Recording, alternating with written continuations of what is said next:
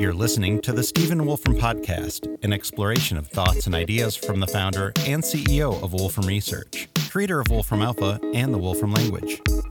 In this ongoing Q&A series, Stephen answers questions from his live stream audience about the future of science and technology. The session was originally broadcast on June 16, 2023. Let's have a listen. Okay, hello everyone. Welcome to another episode of Q&A about future of science and technology. I see we have a whole bunch of questions saved up here, so let me try to address a few of these. Question here from Paula. What's there to say about the future of neural nets? You know, neural nets are an interesting episode in the history of science. I think I've talked about these a bit in these live streams before, but you know, neural nets, the way they're kind of conceived, originated in 1943. This idea of having this kind of collection of neurons that each have a value, and where the value gets updated by having other neurons connected to it, and then having certain weights with which they're connected, and having some kind of activation function for each neuron to determine how the values will be added up with the weights and then used to determine the new value of the next neuron down the line. That idea is from 1943. And modern neural nets pretty much using that idea. Now, there've been the thing that's happened is one could at first think about, oh, every neuron is connected to, or which neurons is it connected to? In the brain, which is sort of the inspiration for all of this, a single neuron might be connected to 10,000 or more other neurons. There's sort of a question of how do you organize those connections? And I suppose a couple of the innovations that have happened over the years have been involved with that. So convolutional neural nets led to sort of big advance around, the convolutional neural nets have been used earlier, but the sort of big advance that happened around 2012 in image recognition was using convolutional neural nets. Convolutional neural nets say, well, let's imagine that at least some layers of neurons are arranged in some kind of spatial fashion so that a particular neuron is dealing with a particular part of, let's say, the visual field, and the next neuron over is dealing with another part of the visual field arranged in this kind of spatial way. The thing that sort of the big innovation for things like ChatGPT are so-called transformers.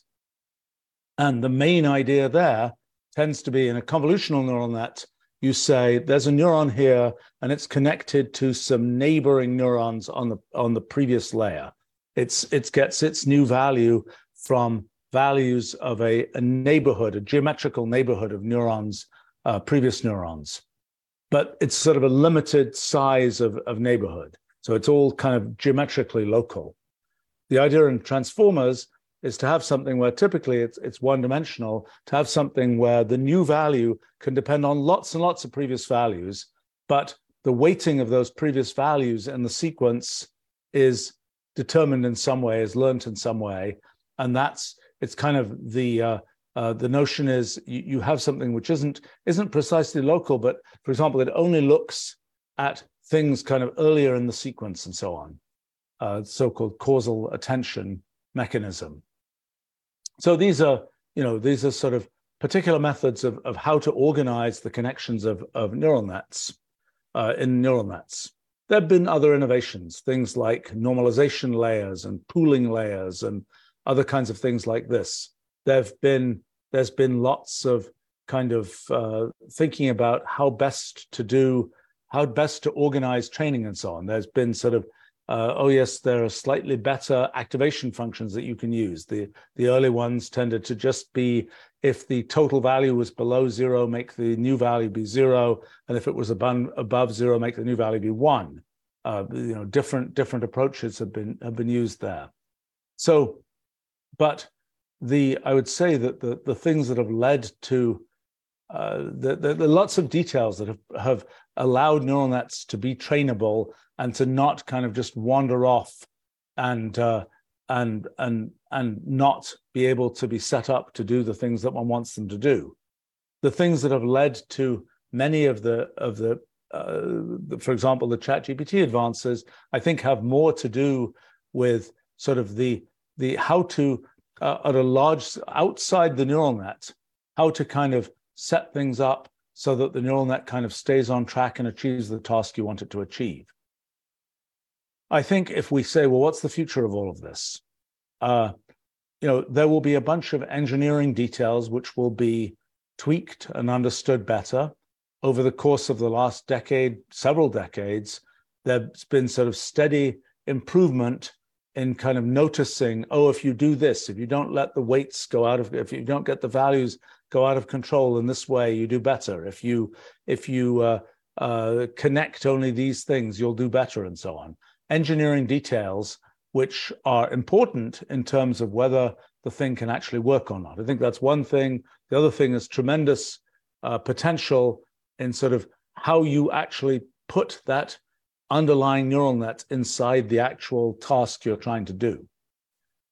In terms of what will be kind of the big advances, it's kind of shocking how small the advances, in some sense, looked at in sort of the big picture, have been over the course of decades.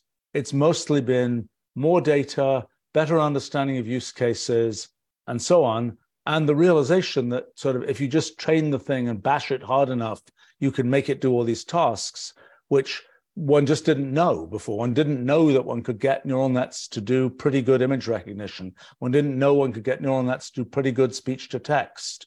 One thought one had to break those problems down into lots and lots of carefully engineered subcases rather than just throwing the whole problem at neural nets and kind of bashing the neural nets hard enough with training data. So I think that's there'll be technical advance in how to make neural nets learn faster, do better, etc. I suspect there are some bigger things. There are some things where, for example, language models make use of lots of sort of facts about the world.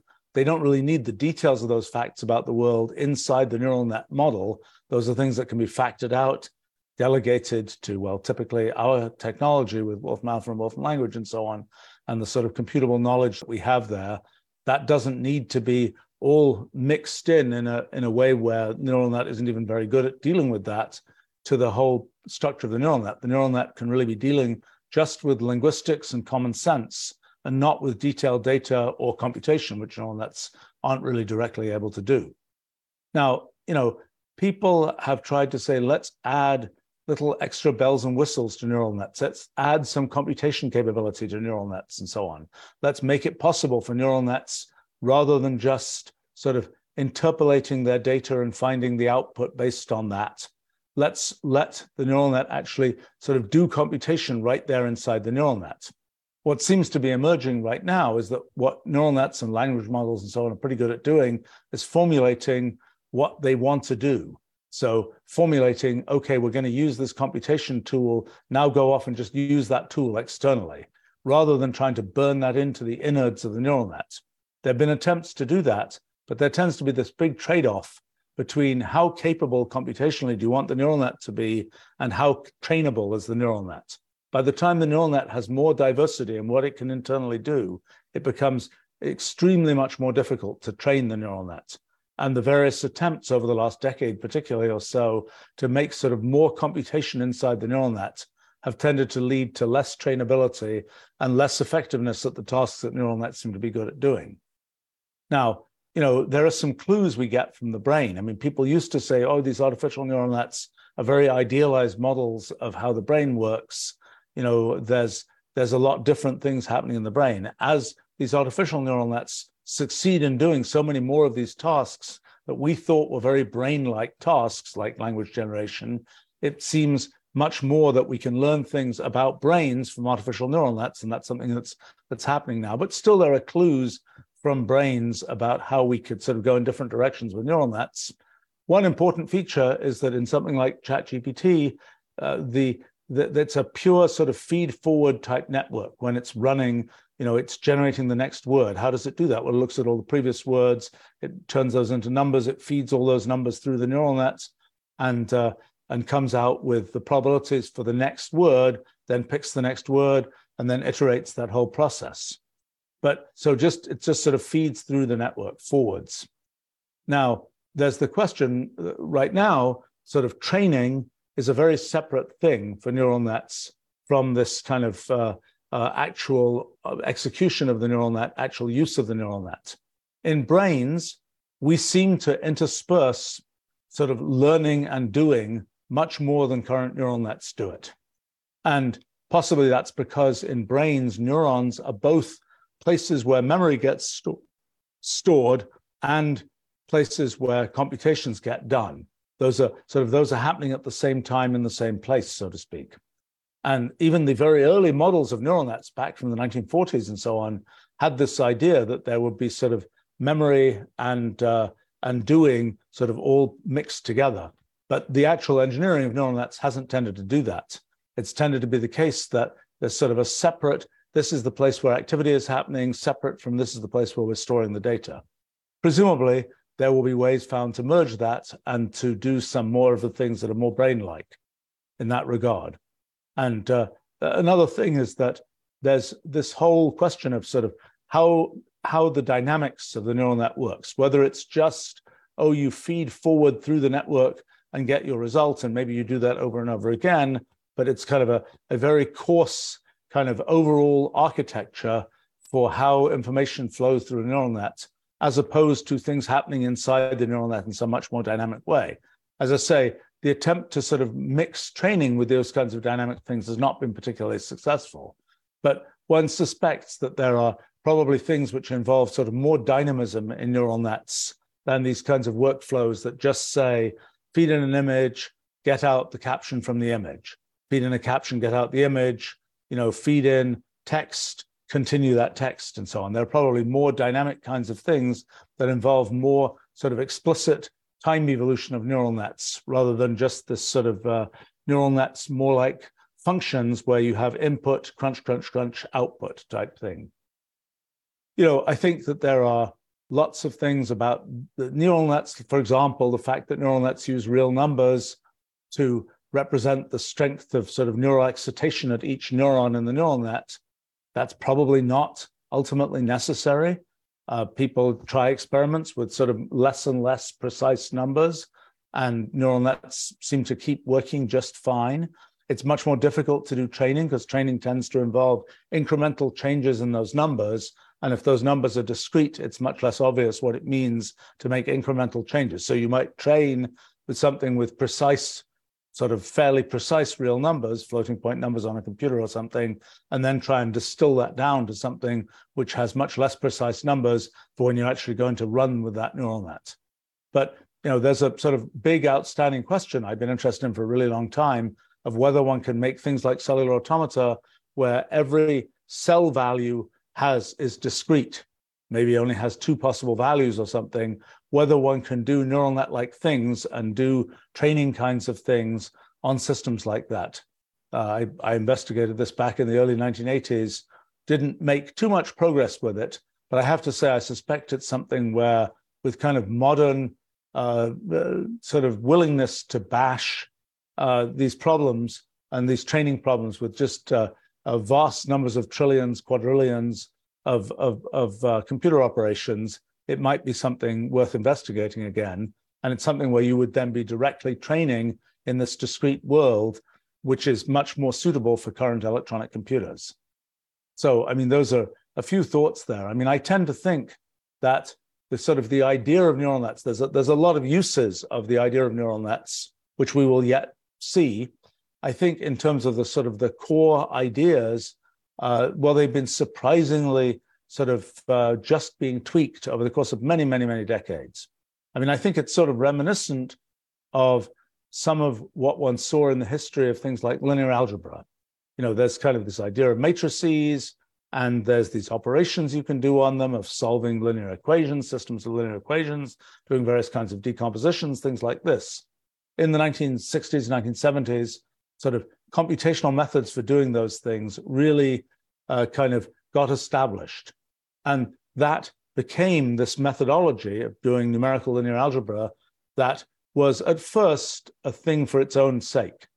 but then found lots of applications and launched lots of areas like computer graphics, for example, which makes very direct use of numerical linear algebra. Neural networks actually make direct use of numerical linear algebra as well.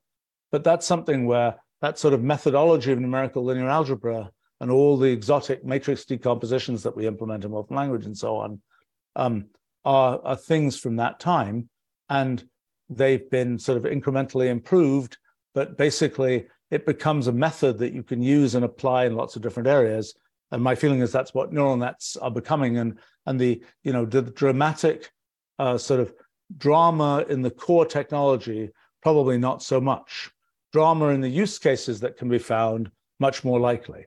So that's a few thoughts on that. But I do think there are some things that one can imagine that are more kind of structural, like these things about a discrete version of neural nets, possibly versions of neural nets that don't just involve numbers, that involve something more like symbolic expressions or graphs or something like this for the actual sort of data that the neural net is dealing with, things where there is a better way found to have sort of combination training and use of the neural net, things like this. I mean, there have been all sorts of adventures in things like reinforcement learning and so on, which is sort of an idea that's been discovered and rediscovered for 60, 70 years or so between control theory and machine learning and so on. The idea where sort of the neural net goes out and probes the world or probes something it's trying to learn about, rather than you just saying, okay, here's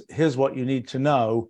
Rather, it's going off and sort of actively poking at things and so on, and seeing what and one's giving sort of the world is giving feedback to it. Those are techniques that are useful, but I don't think there's something sort of truly transformative that I don't think that's around the corner there. Let's see. Luis comments, neural nets could evolve to be able to be trainers. What are the limits? Trainers of humans, trainers of neural nets. I mean, one of the things that is certainly an interesting kind of thing that builds up a little bit like our civilization builds up. You know, in our civilization, you know, one generation discovers certain kinds of things, and then subsequent generations get to make use of that knowledge, to build on that knowledge. So it is with neural nets. You know, when one has had sort of one neural net kind of has figured out things about image recognition or something, you can build on that with the next generation. There are a couple of different ways you can build on it. One is to use kind of the features that one neural net recognizes and to say, okay, rather than looking at the whole image, just look at these features when you want to do the next level of processing. That's a place where you can almost do sort of a brain transplant of one neural net. You kind of chop off let's say the last layers of the neural net. You leave these sort of this thing that represents the kind of where the activity of the neural net represents kind of the features it discovered. Then you start training from there. That's kind of one way in which sort of a new generation of neural net can learn from the last. The other is something more direct, where you say, okay, we're trying to generate training data for a new neural net. Let's use the existing neural net to generate sort of boatloads of training data for the new neural nets. And that's something people are interested in doing for large language models. There are other cases like for learning about, you know, how to do self-driving in cars, where you really want the car, in addition to experiencing the real world, you want to be able to make it experience kind of a video game world. And for that, it's useful to think about having that video game world kind of learn from things in the real world and then sort of leverage that up for the next generation, so to speak. That's one sense of this. The other thing is having neural nets and AI in general, large language models and so on, be used as ways to help train us humans. And I think that's a very sort of productive direction in which to go. I mean, I think that there's both much more personalization that one can imagine, and there's also much more ability for large language models to learn how it is that we learn, and learn for each individual person what the sort of map of their knowledge is and the things that they are not understanding. And if only you told them this, they would understand it. I think it's promising. I don't know yet. I mean, we've been doing a bunch of experiments on this to make it so that you can make a large language model or an AI system in general that will be sort of an optimal teacher for a particular human and will optimize both keeping the attention of that human, keeping that human motivated, and actually figuring out, given the thought patterns of that human, what you can, what is the right thing to say to that human to help them over the next hill, so to speak, over the next barrier to let them understand a new thing.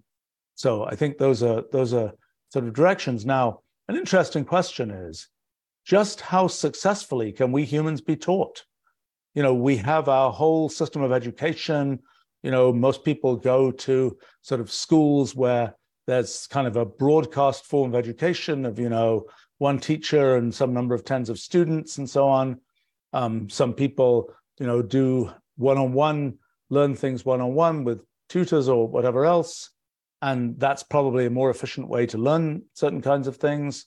I think, it's complicated because there's also a dynamic of being able to discuss things with other people you're learning with and getting the motivation from other people being around and so on. So it's sort of a mixture of things.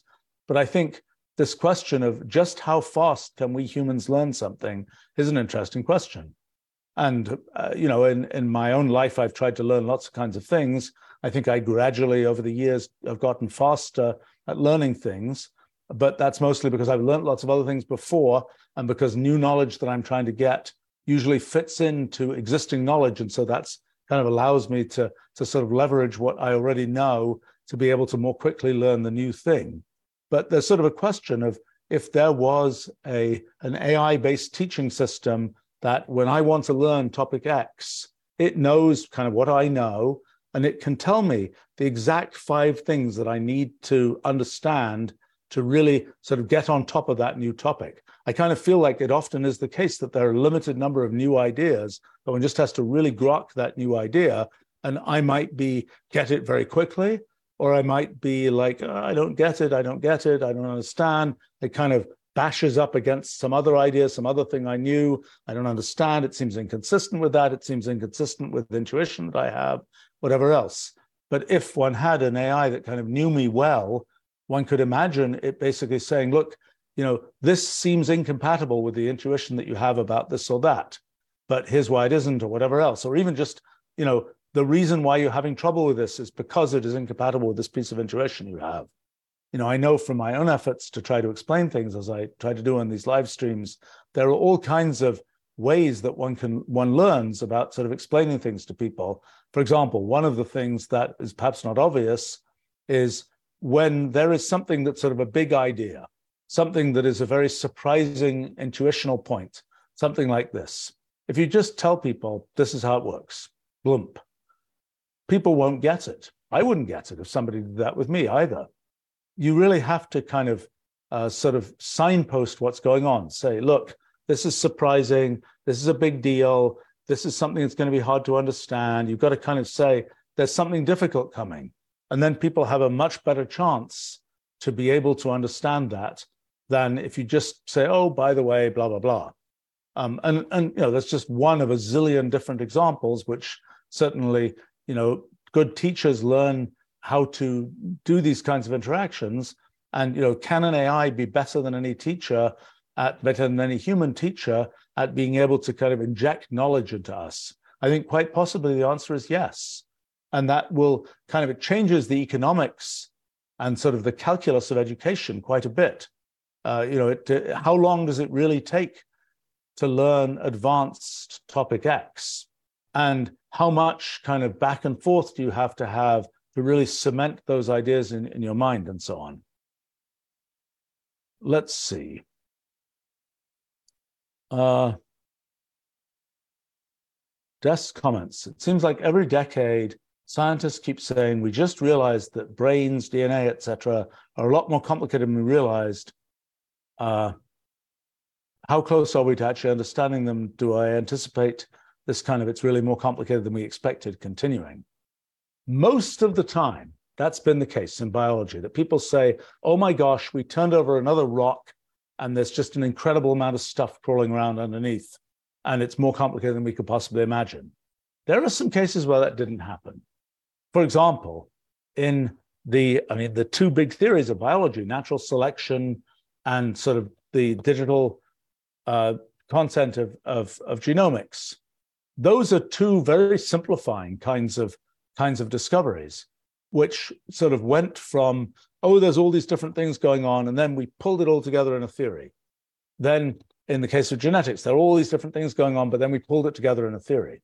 By the way, another case where that happened was when people realized that there are only, 30, 40,000 genes that are relevant to sort of the biology of us humans. Oh, it's so few. How could so few programs effectively make something like us?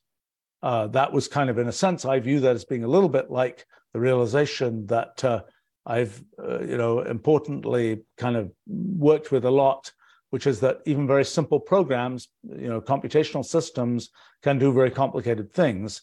That's kind of biology showing the same kind of phenomenon, that actually the underlying laws are not as complicated. The underlying rules, the underlying genetic programs are not as complicated. They're not as many. They're not as complicated as you might have thought to make something like us. But so I think the reason that biology keeps on seeming more and more complicated is that we don't have a good theory for it. Now, could it be the case that there is no theory, that it's all kind of computationally irreducible and they're just running these rules and then it happens to come out this way? My guess is that there is a potential for theory in biology. And part of the reason I say that is that biology, at some level, the things that happen in biology make sense to us. That's sort of inevitable. We are that biology. And it's not like we have this sort of random sensory system that senses things we can't tell what it's sensing. No, we have eyes and we have a good narrative description of kind of how seeing works and so on. So we've already managed to sort of define biology to be something for which there is at least an overall narrative about what's going on. So now the question is, if we look kind of at the level of molecular biology, can we start seeing what's going on, or does it just look like every time we look at something else, it looks more and more and more complicated? I think I'd like perhaps give an analogy to this, which I think is interesting, which is physics. Back in the 1600s, people like Descartes was saying, it won't be long before we have the final fundamental theory of physics. And but it didn't pan out that way. Instead, what happened was, looked like things were pretty good at the time of Newton. We've just got these laws of mechanics and it's all going to work, and law of gravity and so on. And then things started getting more complicated and there were more different kinds of laws, et cetera, et cetera, et cetera. And then we got into sort of this level of stuff, and, quantum mechanics came along in the 1920s and so on. And it seemed more difficult for us humans to understand. It seemed there was more and more complexity. Then we got particle physics. We got all these different kinds of things in quantum field theory. It seemed like the hope to find sort of to push through all of that and find a truly fundamental theory of physics looked unpromising. I mean, what happened in physics tended to be, we thought we had a theory that worked pretty well, like Newtonian mechanics, but then there were little glitches found. And then that was kind of a sign that actually there was a lot more underneath. And then as we kind of probed that, it seemed like things got more complicated. The mathematical formalism got more complicated and so on. Now, the fact that the mathematical formalism is more complicated to deal with is different from saying it is fundamentally a more complicated structure. And I think much more what happened is it got more complicated to deal with, not necessarily that the fundamental structure was more complicated. But as we've learned from our physics project last few years, it looks very, at this point, I consider it kind of certain that in the end, physics and the universe is sort of computational at the bottom. And there really is an end to this process of, you look at another level and then you're going to see something more complicated and you're going to see an exception to the things you discovered before and so on. No, in physics, it really seems like there is a bottom level. There is an underlying computational machine code, so to speak, to the universe, and we can actually get to it. And sort of exciting that at this time in history, we managed to get to the end of that process. Well, okay, so what's going to happen in biology? Well, I think in biology, we kind of know what the underlying machine code is. It's basically physics, chemistry, and so on. But then the question is, well, how does that get organized to make a thing that is a living system? Well, the thing that has been noticed is people keep on thinking, oh, the narrative we have right now is sufficient. Immunology works this way. It's only this number of different types of, I don't know, white blood cells or something, or the brain works this way. It's just this and that is connected and so on. And then you look in more detail and you see more things going on. Now, actually, I have to say one thing about brains. The very fact that ChatGPT works is a fascinating fact about brains, basically. It's telling one this thing of generating language, which has always seemed like a very difficult human thing, actually this artificial neural net that's made in this very kind of formal way is pretty good at doing that. So it tells us that, yes, there's a lot of complexity in brains, but a lot of it doesn't really matter to being able to do this operation of generating language. So that's already a very useful fact. Now, does it, if you want to explain something about some particular aspect of, how brains react to eating more sugar or something like this, that's quite separate from, does it really matter to the operation of brains? Does it, are you able to abstract from thinking about the details of brains, the things you need to be able to produce language? I think the sort of one of the features of molecular biology, things like that, is, I remember when I was a kid, for example, there were these wall charts of the metabolic pathways of the cell, and they were wall charts, but they were fairly modest in size. I could sort of imagine, kind of there were the Krebs cycle and this cycle and so on. You could kind of, it was easy to kind of sort of more or less get them all in mind. Now you can get these sort of metabolic signaling pathway charts. They're much bigger. They're much smaller print, and there are many, there are multiple panels and so on. There's a lot more that's known. There's a lot more sort of complexity that's been discovered in biology. And there isn't a set of organizing principles around that. In a sense, the ChatGPT story is telling one what are the important things about brains. To know what are the important things about biology in general, I don't think we really know those at this point. And I think that when it comes to sort of what do the molecules actually do, well, they're dancing around, they have all these ways of interacting with other molecules, it's all rather complicated. Is some of that interaction just kind of random? The molecules are sort of bouncing around randomly, or is it heavily orchestrated, where there are specific molecules with specific shapes that specifically transport things in this and that way? I think it's increasingly looking like the whole thing is much more orchestrated. What is the theory of that orchestration? We don't know yet. I mean, I have some ideas myself that actually come out of some of the formalism of our physics project for thinking about kind of how to think about the general operation of a biological system. How to, what's really going on? Is it just a bunch of molecules bouncing around and having chemical reactions? Or is it something where you really want to unroll, in a sense, the space-time graph of all the different interactions, all the different events that occur between these molecules? Maybe there's a theory about what happens when you look at this whole space-time graph. Maybe that thing has some regularities in it that we can make a narrative about, and that are really a story not so much about this is the molecule that exists and it has this pathway that connects to that, but something more detailed that at first might seem kind of dauntingly complex, but in the end will have some kind of large-scale story associated with it. I mean, a little bit like you could have said, oh, DNA, it's a very long molecule, you stretch that molecule out, it's a meter long if we were to pull a single molecule out. And that's just so much stuff. It's so complicated, we'll never have anything to say about it. But in the end, we have kind of this, important fact about its digital information. Everything is operating digitally and it's being copied and so on. And that allows us to make some pretty general conclusions about biology. And I think, it depends a little bit what we mean by understanding things. So, for example, in the case of AI and brains, I think we can say that even if we don't know, even if we can't talk about every biological detail of how language generation, let's say, works, we do know a lot at this point about sort of the big picture big kind of computational architecture of how that can work.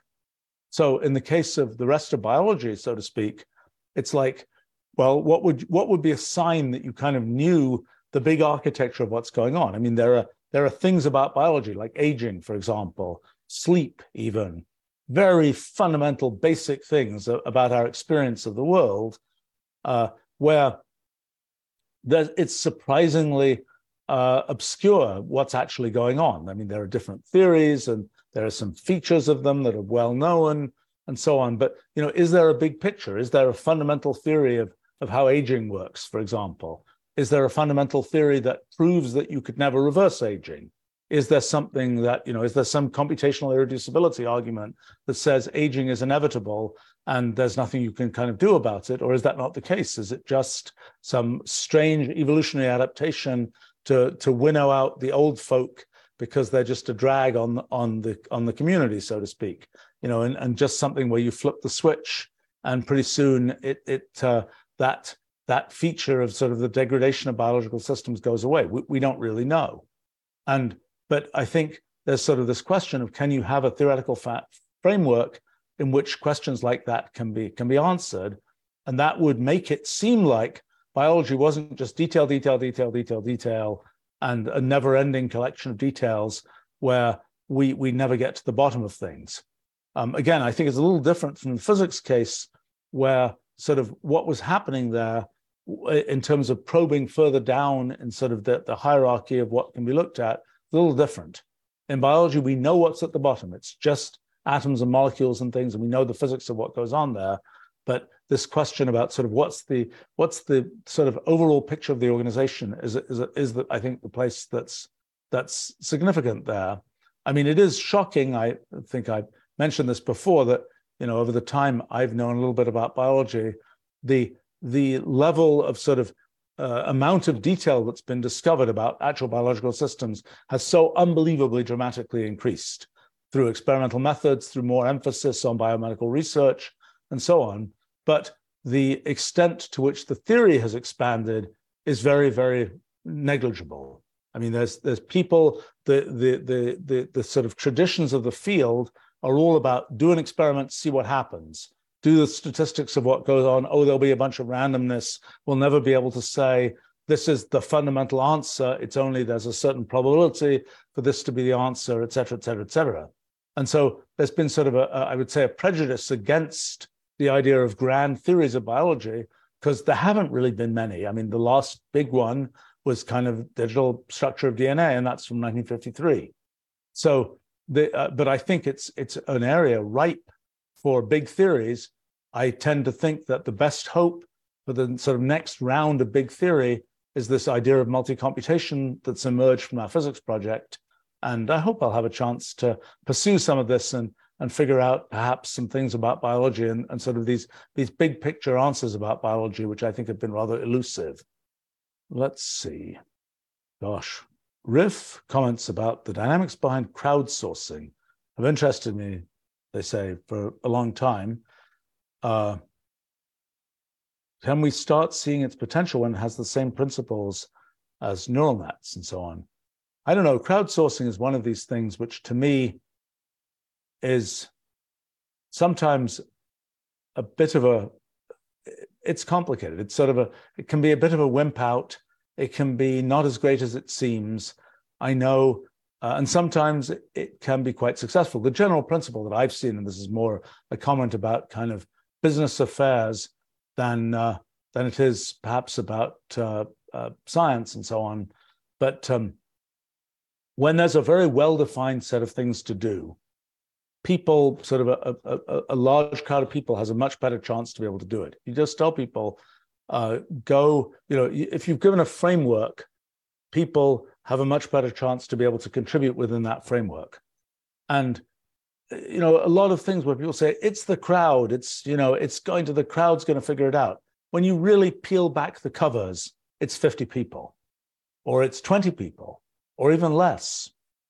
And, you know, it's in one of the things about crowdsourcing can be, if there isn't really leadership about what should be done, it's very hard for it to achieve anything. Once there is sort of a well-defined, the leadership has defined, this is the box that every contribution has to fit into, has a better chance to be successful. But still, I haven't looked so much in recent years, but in the past, I did look at just how big are those crowds that are contributing. I mean, whether it's Bitcoin miners or Wikipedia editors or whatever else, just how big is that pool? And it usually turns out to be a lot smaller than you'd imagine, down to tens of people and so on, or tens of organizations. And it's, I think that certain kinds of things people find just fun to do. And so they will sort of do them for fun, just for the fun of the thing itself. Sometimes there's, in successful cases, there's kind of a community spirit that's developed where it's not just fun in and of itself to do independently, but something where it's sort of fun to participate with other people in. I don't know. I think I don't know. Maybe there are sort of ways to organize sort of groups of people that we haven't yet discovered that will be very productive. And I don't know whether there's anything that one learns from neural nets about that. The very traditional view of how to organize people is a hierarchical kind of organization where there's sort of, because, vision and leadership tends to be something that individual people can do, different people will do differently. But if you say, let's put together 10 people to all be the leaders and let's make the average of what those 10 people do, it's usually not as good as what any one of those people might have been able to do by themselves. Or as good in, if you want to have anything new happen in the world, if you want to sort of simply say, don't let's have anything new happen, let's just keep the status quo, then having that sort of average might not be a bad thing.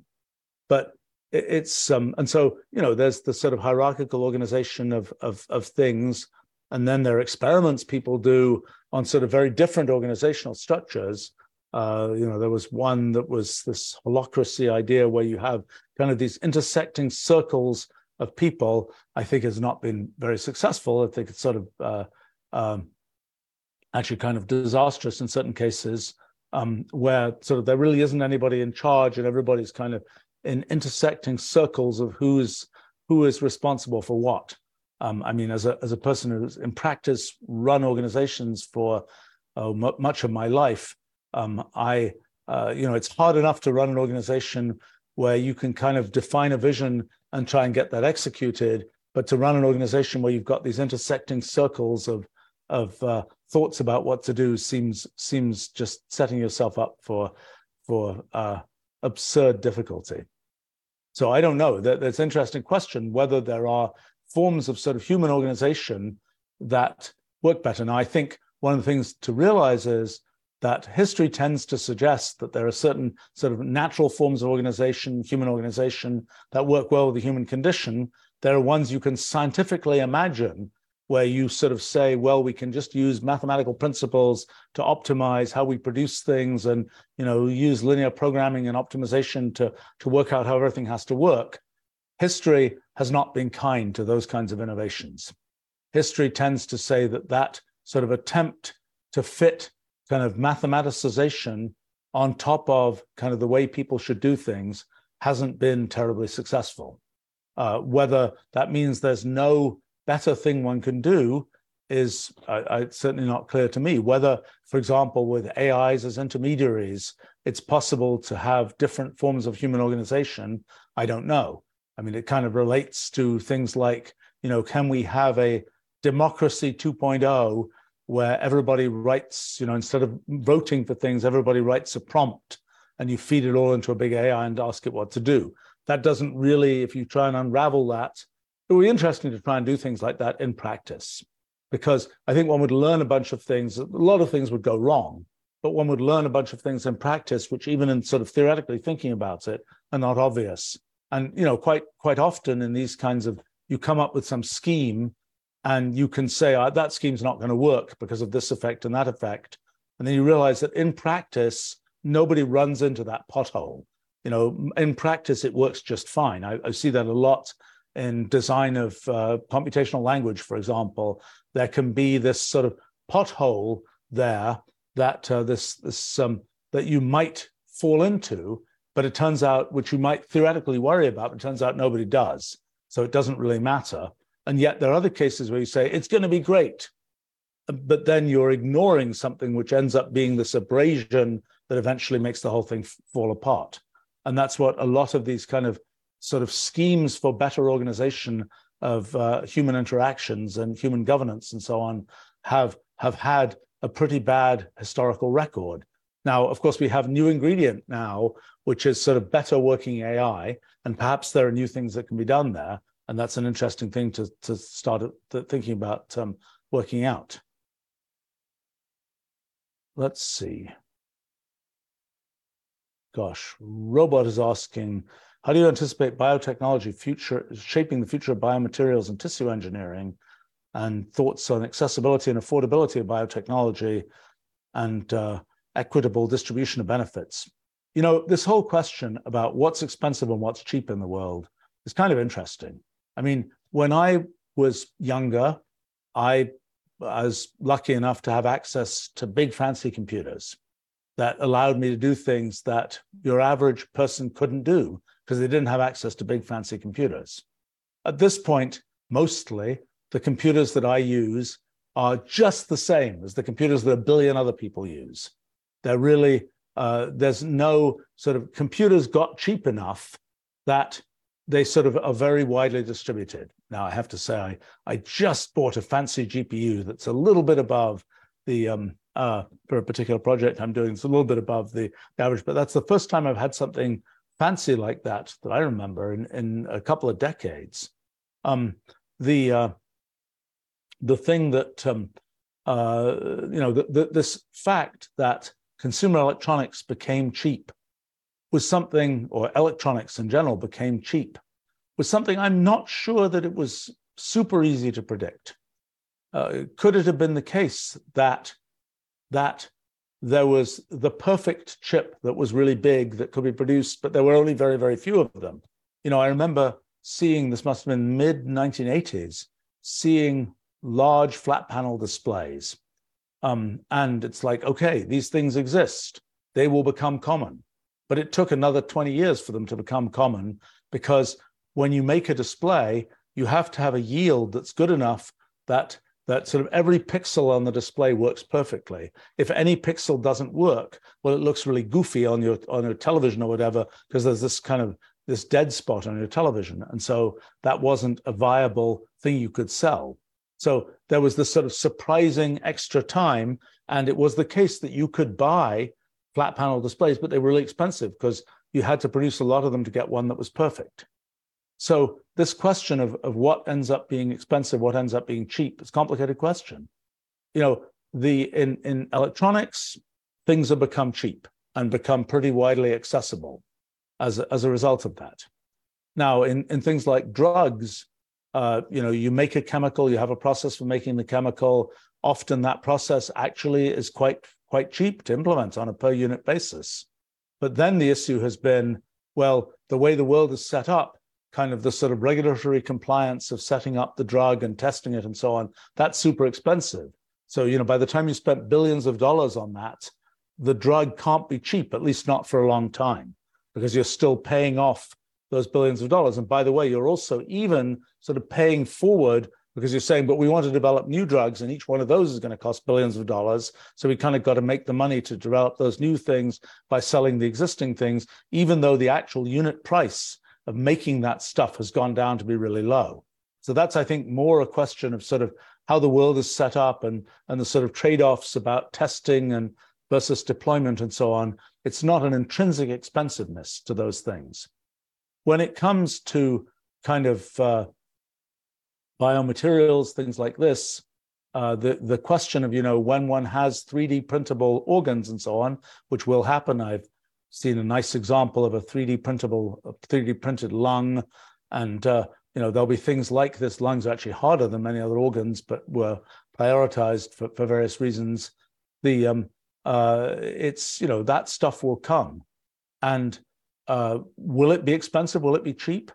My guess is that it should be fairly cheap. There's nothing about it that says, oh, it's you can only mine this number of diamonds type thing, or you can only, there are only this number of diamonds to be found. You can, you make, once you've got that 3D printer that can print at sufficiently high resolution, once you've got these processes for feeding in stem cells and so on, you can go into mass production, and there should be great economy of scale.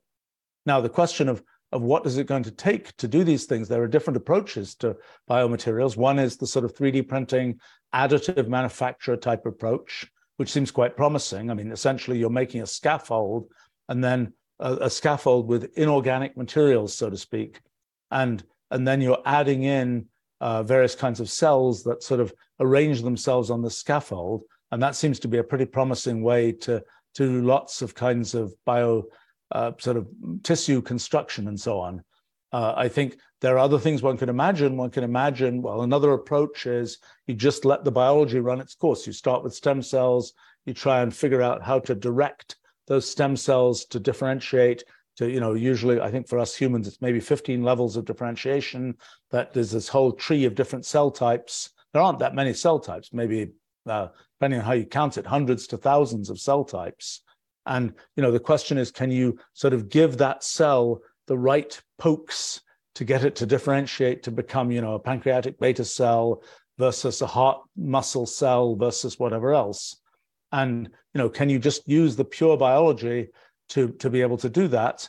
And then once you've got those cells, can you get them to organize themselves into some structure that's useful as a piece of tissue? Or do you want to, have a sort of non-living scaffold onto which you assemble those things?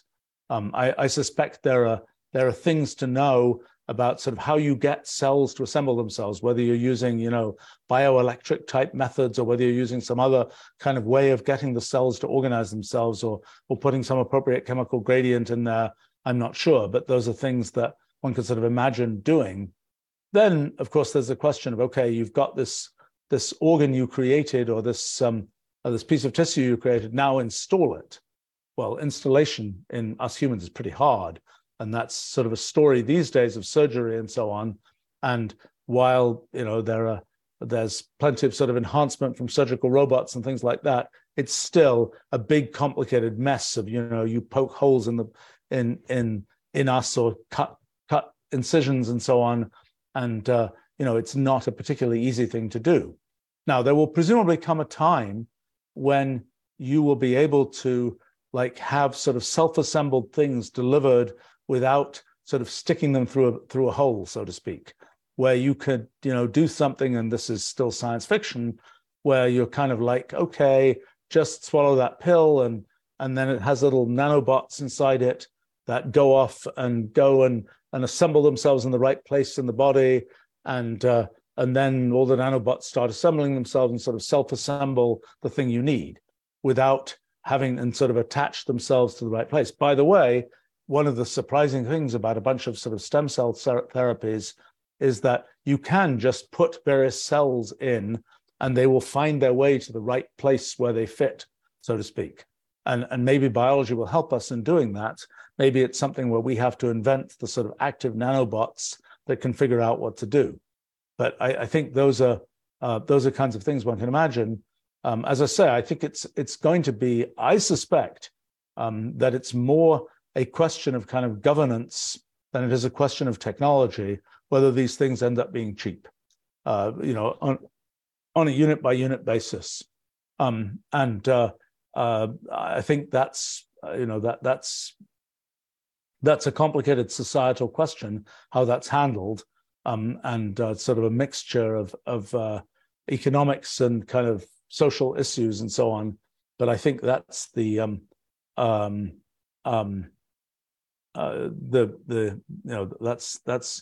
that's the direction here.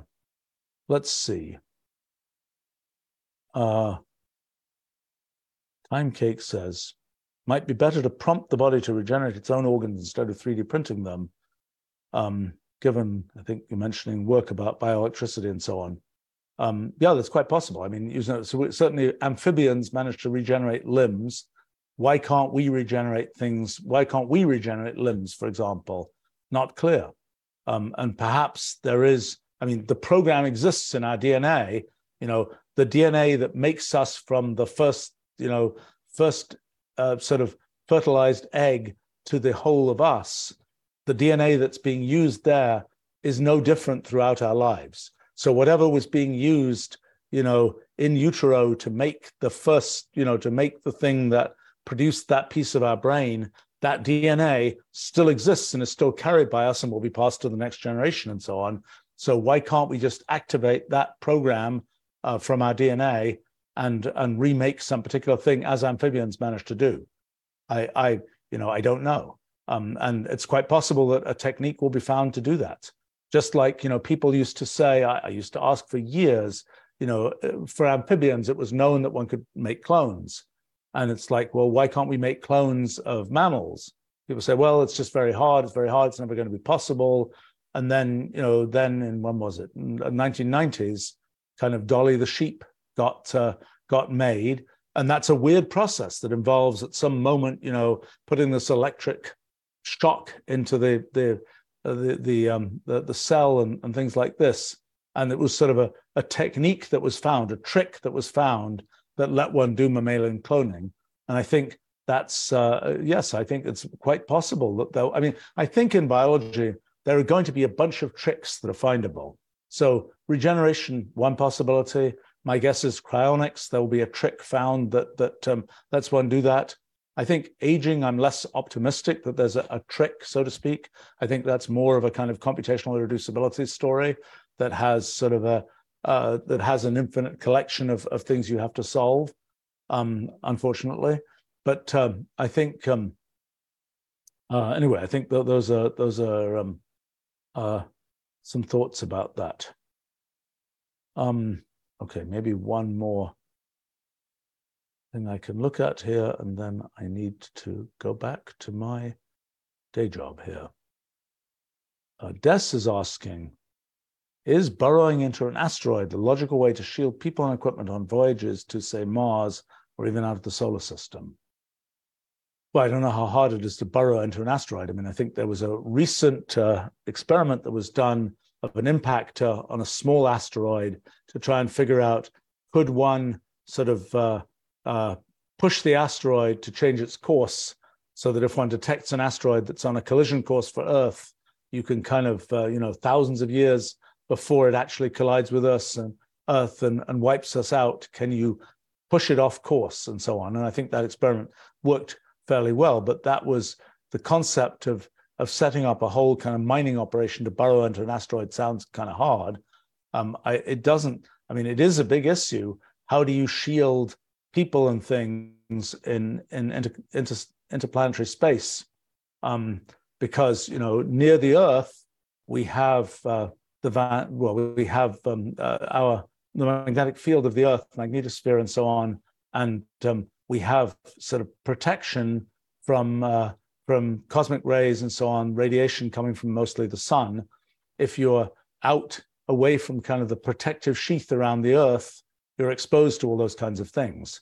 A thing I don't know the answer to and should is, I know people talk about using water, for example, as a thing that will shield radiation. I don't know what radiation depth you need. I know that the peak of the energy spectrum for charged particles from the sun is about 1 GeV. And I think that, let's see, that's around the minimum ionizing. Yeah, it's a good question. How far does that go in different materials? As you go to heavier, as you go to things with higher atomic number, they will tend to scatter those charged particles more. But, carrying a bunch of lead on your spacecraft is, it's very heavy. Now, of course, the economics of what it takes to schlep, a very heavy thing into orbit are changing fairly rapidly these days. So maybe that's not such an issue.